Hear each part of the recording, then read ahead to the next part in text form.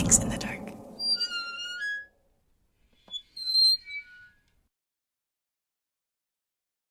Hey, what's up? It's my Yang from Mix in the Dark. I just wanted to give a quick introduction to my series called Residents of 508. I used to live in the house with the address numbers 508, hence the name Residents of 508. But don't worry, we still own it. And so if you're concerned that you may stumble across a haunted 508 house, I'm here to tell you, don't be. Anyway, this house is special. It was built in 1923 and purchased by my grandma in 1993. And the house has been passed down 4 generations now. So my grandma owned it. She passed it down to my dad, who passed it to my oldest sister. And right now her 3 sons, my nephews, live in that house. My siblings and I have basically lived there our entire childhood. So we have many stories. Anyway, living in that house, I feel like I've never felt frightened to the point of fleeing away. So I don't know if it's considered an actual haunted house, like actual spirits reside there. However, there have been many stories around the paranormal from each generation that makes it hard to think that it is not potentially haunted. There are 3 stories in this series. The first story happened while my grandma still owned the house and was still alive. It is from my personal perspective. I wish that she was here to tell it from hers, but I will try my best. The second story involves my older sister, and she's going to tell it from her perspective. And lastly, the third story is from my nephew. This is the most current story, and it is told from his perspective. Please enjoy Residents of 508.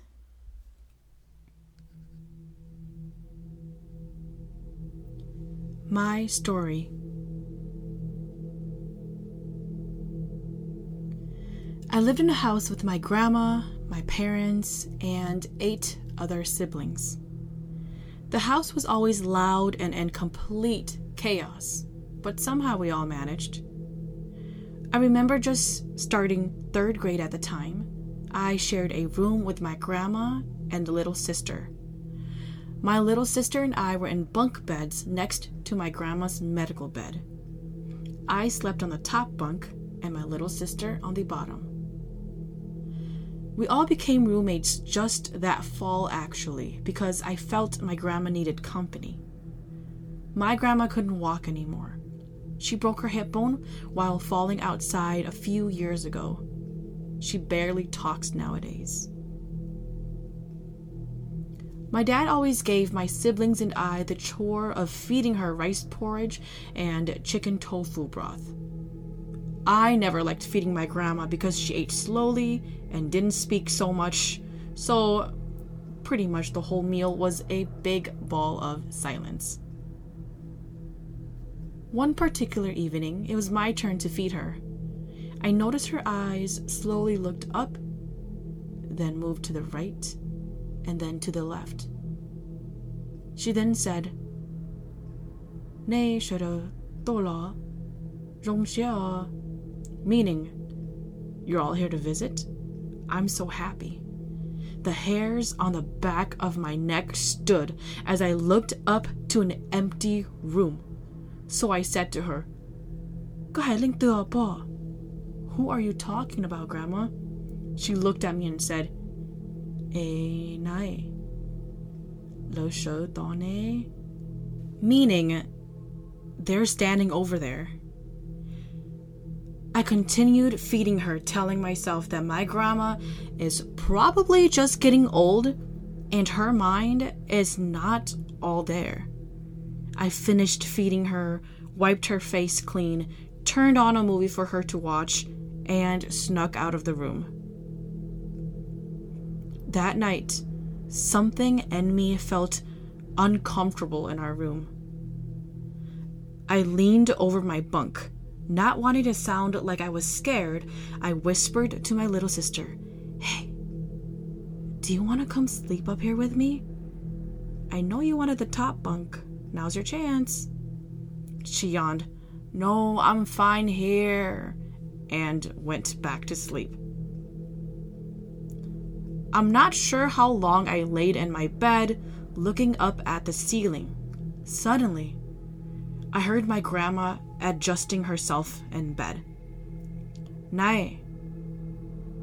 Lunda lo kunyelo. The airplane is on fire, she said. I listened again.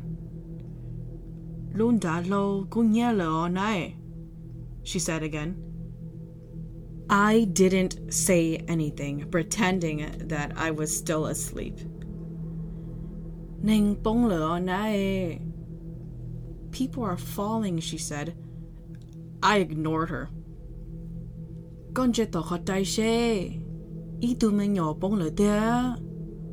She said, look out the window. A child is falling.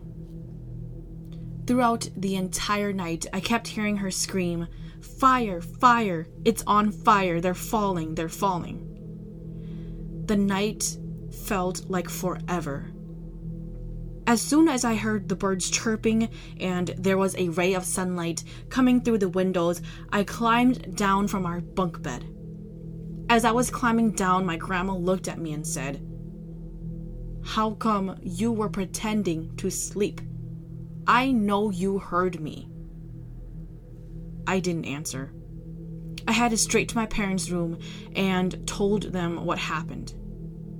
That day, they disassembled our bunk beds and moved us up to the attic where the rest of my siblings slept.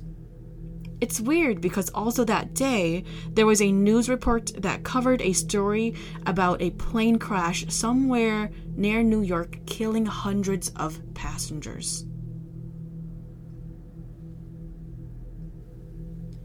My sister's story. My story is short. It was a hot, humid, typical summer day. We were on our summer break. My family hated summer school, so we didn't even try to sign up. Although school wasn't on my mind, I am a nerd for the Harry Potter book series. I remember I was reading The Goblet of Fire, and I was at the part where Harry's name was selected out of the Goblet of Fire. I was laying face down on my bed, with the upper half of my body dangling from the edge. My book was on the floor, and my eyes were glued to its pages. My room wasn't really a room, it was the attic. Actually, all of my sisters and I slept in the attic. Fortunately, our attic was long enough to fit 5 beds evenly, with walking space in between each bed. It looked kind of like your typical military bed layout that you would see on television. At the very end of the attic, we had a decent-sized window that led you to the roof. That was where we had our one desk and one chair for our one computer that we all shared. As I was stretched out, happily reading my book, I felt my sweat start to roll off the edge of my nose. Our attic did not have any air conditioning, so it was extremely hot and extremely humid. I didn't let that bother me, though. With 8 other siblings, that was where I could find the most peace and quiet. I watched the sweat on my nose drip down to my book. Stupid me shook the book, thinking the sweat would roll away.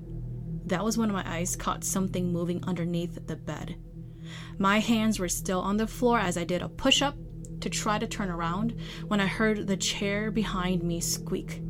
It sounded like someone just sat down. I froze for a few seconds, trying to decide what to do. I slowly lowered my head to look underneath my bed where you could see the end of the attic where our desk and chair were at. My bed was third in line, right in the middle. So that meant I had to look past 2 beds underneath in order to reach the chair. My eyes adjusted and I couldn't believe what I saw.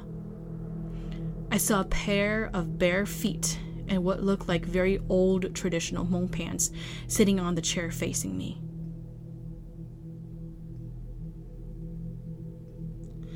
My nephew's story. I'm not really the type of person who would be curiously interested in the supernatural and paranormal details in life, but this one event changed it all. In the summer of 2019, I had the idea of finally cleaning my 2012 Scion TC. It was slow, but it was quite reliable and drove with no problems. I was fortunate to be blessed with the company of my girlfriend, as she is also an auto enthusiast. Now, something relevant to note is that this took place in my garage, which is a 2-car garage. My car filled one side, and the other half was filled with stacks of paper. These paper were no regular paper. According to my grandma and mother, they were paper for the spirit of the dead to come and take before leaving. Of course, being the skeptic that I am, I had completely let that fact pass my mind. One day, my girlfriend and I went to the garage to clean my car. It was routine for me to keep it clean. It was only until I got into the passenger side rear window that I had noticed something that gave me the biggest chills. There had been a baby-sized footprint on the window. I thought my girlfriend was just playing a joke on me, as the footprint was as close to perfect as it can be. It was as if whoever had left the footprint there had left their foot there for hours. As I tried to wipe off the print, I noticed that it wasn't coming off.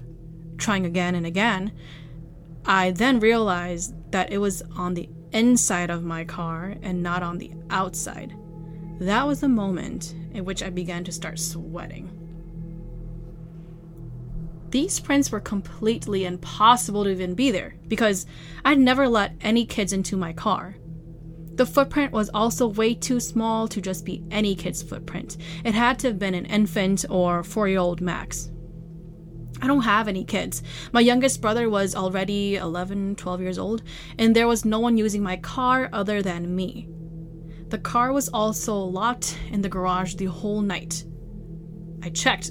The garage was completely locked. At that point, I am completely confused. Not as creeped out as I should be, though.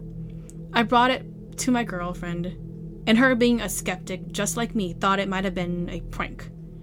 But there is just no way that someone could have made that footprint so perfectly and have it last overnight. At this point, I had to bring it up to my mother and my grandma. My girlfriend also informed her grandmother.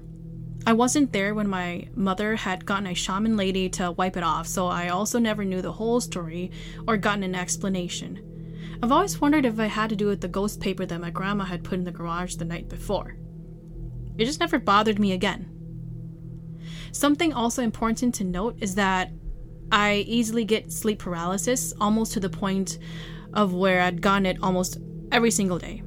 Of course, I'm not a big believer, like I said, in the supernatural or the paranormal, so I turn to science when it comes to explanation. But it was just too much of a coincidence that around the same night, I had a sleep paralysis experience while I was sleeping in the living room, where I saw a shadow of a childlike figure at the foot of my couch.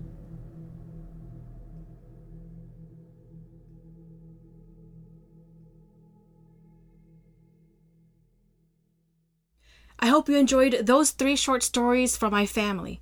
If you like what you heard, please like, subscribe, rate, or send me a message. If you have a scary story that you are dying to share, you can connect with me at mixinthedark@gmail.com.